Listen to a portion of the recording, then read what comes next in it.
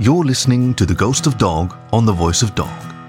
And tonight's story is Darker Things Than Man by Casimir Laski, whose debut novel, Winter Without End, a post-apocalyptic survival story told from the perspective of a dog, is now available from Fenris Publishing. He also operates the YouTube channel Cardinal West, primarily devoted to discussion of literary xenofiction and Western animation. Read for you by Ianus J. Wolfe, Two Wolves in One. It is wise to be cautious in the dark. One cannot know what one might stumble on, either literally or metaphorically, without being able to see. And if the darkness has residents, it is reasonable to suppose them to have their own business with each other, into which one ought not intrude.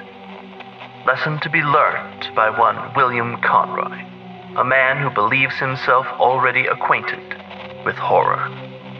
Please enjoy Darker Things Than Man by Casimir Laski. They came upon the corpse just as dawn was breaking, meek and tepid, over the rain-sodden crags to the east. Nearby, several crows sat perched in the boughs of a gnarled hawthorn, observing in solemn silence. William, himself no stranger to the reaper's handiwork, sat rigid astride his chestnut palfrey. He recalled lying amidst the dead and dying in the triage in Constantinople, the stench of rot welling up in the sweltering heat, anguished cries mingling with the liquid tongue of the Mohammedans. He remembered a Moor with a raw stump where his legs should have been, his skin dark like ebony, but his blood as carmine as William's own. The man had screamed and screamed in a voice coarse like sand, and yet all too possessed of youth. William hadn't understood the words. He hadn't needed to. Shuddering, he breathed once more the crisp English air. The grey chill of November still lingered here in the lakeland, even as the smouldering April sun crested the horizon. Knife-sharp shadows skittered and fled, slinking to the deeper recesses of rock where they might hope to endure. He thought, not for the first time, that this was no place for a solicitor. In fairness, theirs was a peculiar company. Amidst the mill of hounds and huntsmen, Lord Culpeper sat atop his courser, greyer now than the captain a young Lieutenant Conroy had served under, but still possessed of command. As he turned, the rifle slung across his back caught a sliver of fire from the rising sun. Even bereft of uniform, the old cavalier would not have looked out of place at the head of a mounted column. By his side waited the lead huntsman, Asher Drakeford, a stern, steely-eyed Welshman, while Tom Jackson, the portly whipper-in, had dismounted to tend to Laylaps, the lord's prized hound. As Dr. Trelone completed his inspection of the carcass, William's gaze fell upon the pair of foreigners whose arrival had drawn them here.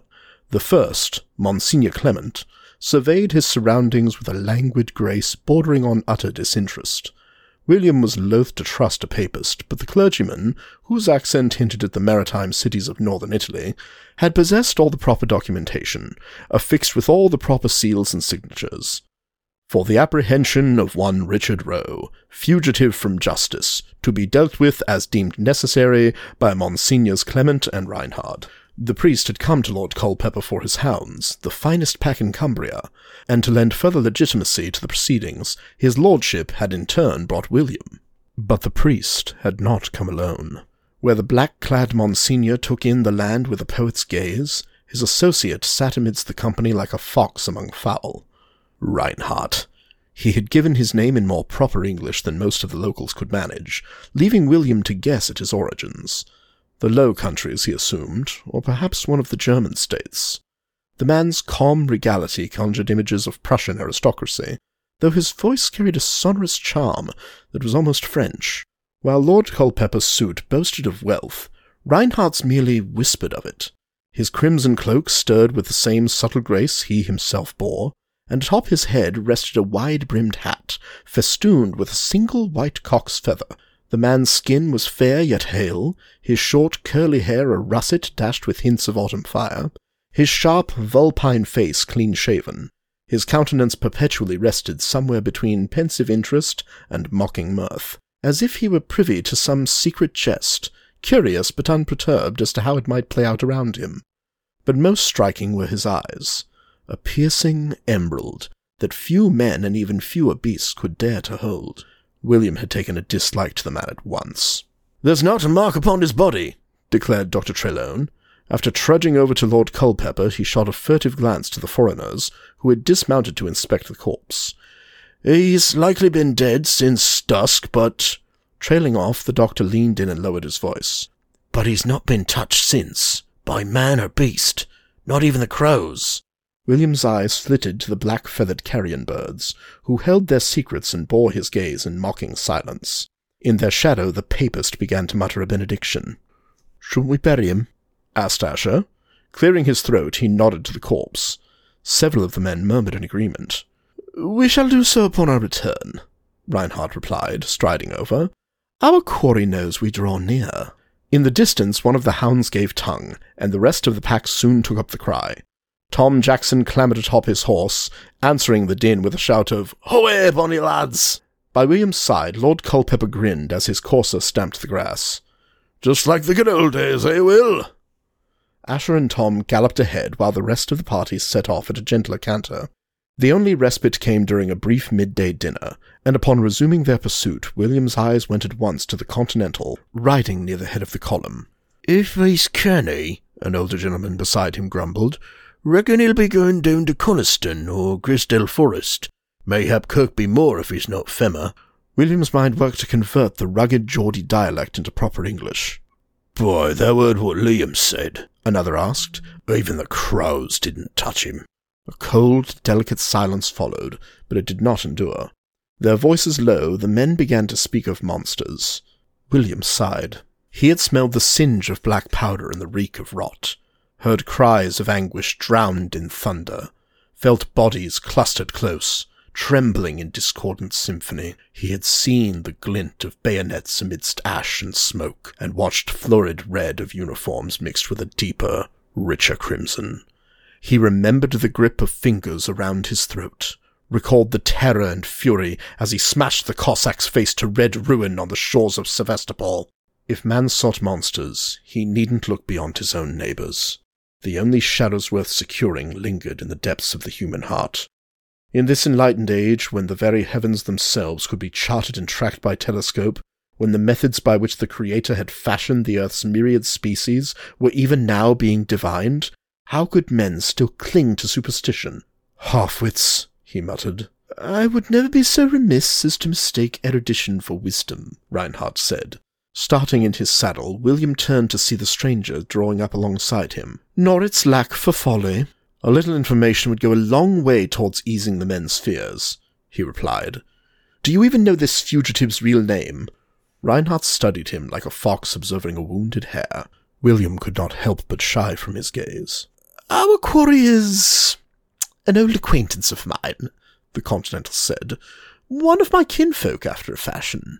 The hint of a smirk played at the corners of his mouth, but as always, the smile never reached his piercing green eyes. "As to a name, now that, Master Conroy, is a most prescient question." He left it unanswered. Ahead, Tom Jackson cantered up, falling in with the party and raising his voice in song. "When canny old Todd come down from fell to reeve and raid o'er moor and dell, the snail be no use against his cunning, so I'll fetch me hounds and I'll fetch me innies, and rode through every lee and spinney, and by we'll send the bloody Todd a-running." By the time he finished, several of the locals had joined in. Lord Culpeper glanced back and flashed a wistful smile, while Reinhardt, chuckling, stroked the neck of his mount. "A most auspicious ballad," he muttered to himself. At his side, Monsignor Clement sat stoic as ever atop his own mare. As far as William could tell, the papist still wasn't sure if this English backwater was worth his time. The hounds had little trouble keeping to the spoor, following the line over gentle hills and into rockier terrain as the light drained from the sky. By evening, the party overcame the pack, finding them casting about the heather near a cliff face. Dismounting, William strode to the edge of the precipice. Dozens of meters below lay mist-shrouded moors, a patchwork of murk and shadow. While descending from on high, a soft wind whispered threats of a bitter chill. The vista brought to mind an old rhyme from his youth, one whose first lines returned to him now with striking clarity. They walk the moors in black of night, and if one eve by chance you might encounter in the deepening gloom a wordless cry where shadows loom, an icy hand that grips you fast, a shade without a form to cast, as visage fell and fey draws near, and strikes you with nameless fear. There was more to the rhyme, William knew, but memory failed him. Staring out into the gathering dusk, he could almost believe the tales he'd heard. As he stood beside the ledge, Tom Jackson plodded over and placed a hand on his shoulder. "Mind, Hinny, it's a canny way down. No use getting bashed about." The whipper-in's weak smile and tense eyes belied his easy tone. With a nod, William stepped back. After sipping from his canteen, he remounted his palfrey. Asher drew the party's attention to a path descending the cliff face, wide and gentle enough for horses to traverse. Several of the men struck torches, while others hefted rifles or pistols. Reinhardt sat in their midst, firelight bathing his face, autumn leaves flickering in his emerald eyes. "Our quarry will be drawn to light," he announced. "Keep near me and do as I say." Taking a deep breath, William unshouldered his own rifle and checked the weapon. Even after nearly a decade, the motions came as naturally as donning a coat. By the time the party reached the moors below, the last of the sun's fire was bleeding across the darkling western sky. Hovering above the sodden loam, tendrils of mist swirled, reaching out before melding back into the shadows. A shriek shattered the evening calm. William's blood curdled, his eyes scanning the darkness as trembling fingers clambered for the strap of his rifle, while others were hoisting weapons or raising torches. Asher simply raised a fist to his mouth and coughed. "Not but a love-struck Todd," the huntsman muttered. "A vixen," Reinhardt corrected. He advanced into the darkness without waiting for the others. After a moment, William urged his horse onward amidst the rest of the party. Scrub and hawthorn loomed, dappled in shadow and cloaked by mist. By now the sun had sunk below the distant fells, leaving the pale, bronzed moon to peer from behind a cloak of thick grey clouds. As the remaining warmth drained from the air, the torches guttered, surrendering their already tenuous hold over the surrounding darkness. William's heart quickened as the skin of his arms prickled even beneath his coat. Laelaps uttered a soft whine. Nothing moved. Not a man so much as breathed. A clamour of barking and baying erupted, and a rifle exploded in the gloom. William was thrown from his palfrey, sinking into the peaty morass. Dodging a hoof, he glimpsed men and horses scattering as dusk swallowed the torchlight. By the time his eyes adjusted, only Reinhardt remained. The stranger motioned, his green eyes glinting in the darkness. "What about the others?" William asked. Retrieving his rifle from the muck, he staggered upright and glanced about once more. "The good Monsignor will watch after them," Reinhardt replied. What was that?" William cursed the quaver in his voice, but the answer he received did nothing to quell it. "We are near." As they advanced into the hawthorn, William could not help but think of Ulysses' descent into the underworld. Jagged, skeletal branches clawed at him from the shadows, the talons of 1,000 carrion birds eager to feast, closing around the interlopers as they pressed deeper into the brush. After several minutes of stalking through the trees, the ground squishing and sloshing beneath the tread of their boots, his eyes could hardly make out Reinhardt's silhouette mere paces ahead of him. Even as a boy, William had known that the last wolves in England had been shot centuries prior, and yet here, in the dark of the undergrowth, that knowledge strangely lacked the solace and conviction it held when enjoyed from within the walled warmth of a firelit dwelling. Every rustling bough or scratching twig, every shift of shadow, might have been a beast out of history or myth. The darkness had a way of unduly freeing the mind.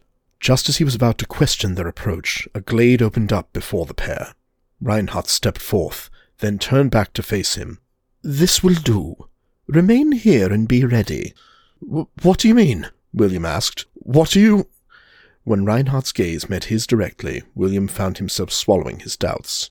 Rather than bandy words with his companion, he merely nodded.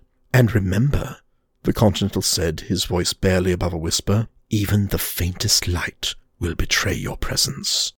Without another word, he vanished into the night. William stared after him, then took a moment to examine the glade for himself. Crouching atop a patch of moss, he propped the muzzle of his rifle on a gnarled branch before him and resigned to wait.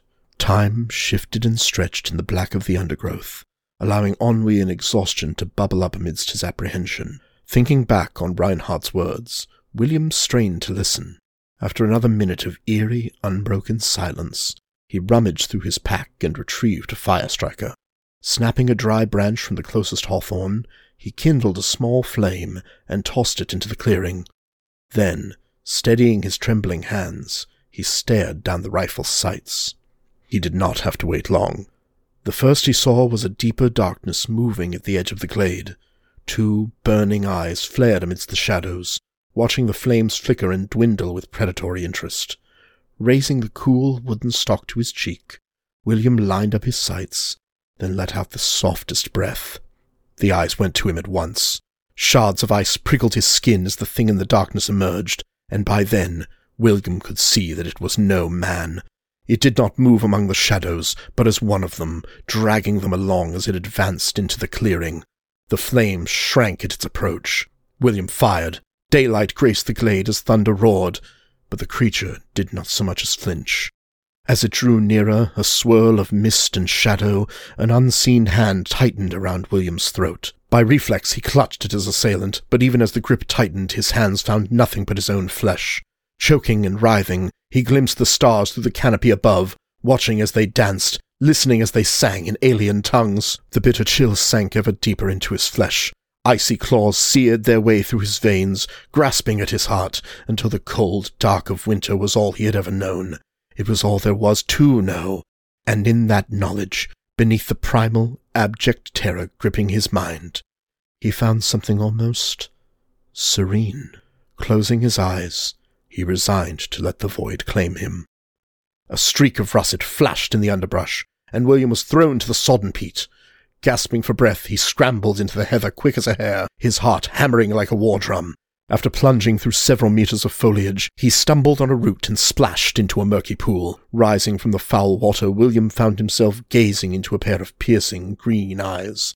The sight set his limbs to stone. As he stared, the contours of Reinhardt's face materialized in the shadows. The man put a finger to his lips, a sly grin playing at the corners of his mouth. After a moment, William felt his own hand begin to move. He had not thought his blood could run colder, nor his heart beat faster.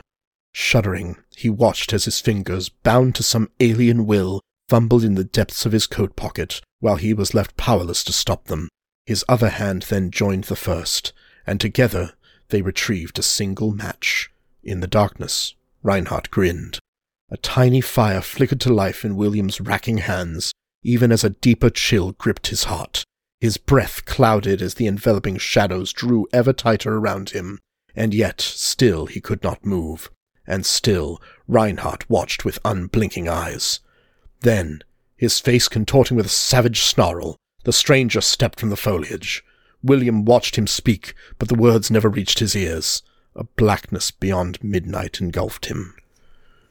William awoke to find the Continental kneeling before him, gazing into a pile of smoking char. Monsignor Clement stood nearby, clutching a rosary and muttering in a foreign tongue. Reinhardt's eyes flitted to the priest before coming to rest on William. "That was a clever trick." As he spoke, his countenance shifted, almost like a mask had slipped, and for but a moment William glimpsed the visage of a grinning fox. The sight drove the breath from his lungs. He blinked, and once more found Reinhardt in the beast's place. Who are you?" Even as the question passed his lips, William knew it could not hope to suffice. Reinhardt's smile never reached his emerald eyes. "I am the turning of the leaves and the changing of the moon, a shadow by twilight, like a breath from a tomb, a traveller from an antique land, who mocks with his heart rather than his hand." When he leaned nearer, William recoiled. At this, Reinhardt stood, adjusting the clasp of his cloak before cocking his hat slightly. After letting the silence stretch for a few seconds more, he looked back to William. "In Lorraine they named me Renard, while beyond the Rhine the old poet of Weimar knew me as Reineke. Chaucer gave my name as Rossel, and when Tyler and Wycliffe marched on London Tower, I trod in their footsteps. A Greek slave once called me by a simpler title, though I must confess that time crumbles things." His grin broadened, ivory glinting in the shadows of the underbrush. That, William stammered, that doesn't answer my question." At this, the smile finally reached Reinhardt's eyes, which flitted ever so briefly to the priest. A name, Master Conroy, is a powerful thing. From the depths of his throat arose a low, bestial chuckle. The boy who flees from shadows possesses a wisdom lacking in the man who fetches a torch and plunges headlong into the abyss. You've managed to convince yourselves that you are the only true monsters. But far darker things than man dwell in the deep places of the world. And while some of us may from time to time cloak ourselves in human skin, we don and doff it but lightly. William struggled to his feet, doing his best to calm his racing heart. Then why are you aiding us?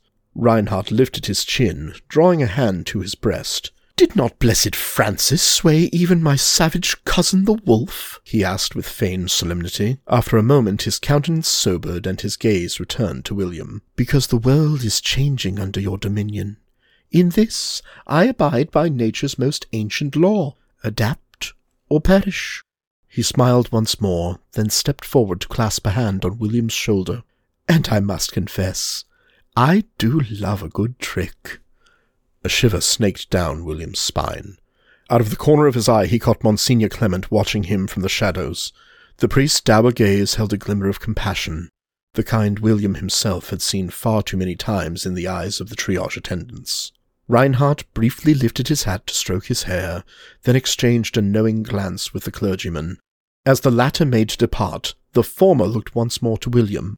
I do hope we may meet again under more auspicious circumstances, Master Conroy, for I would very much like to set my wits against yours. He stepped after the priest, then turned back, his face darkening.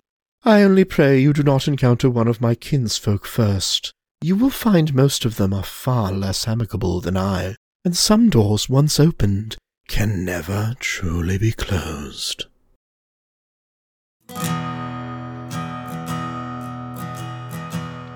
This was Darker Things Than Man by Casimir Laski, read for you by Ianus J. Wolf, 2 Wolves in 1. You can find more stories on the web at thevoice.dog, or find the show wherever you get your podcasts. Thank you for listening to The Ghost of Dog.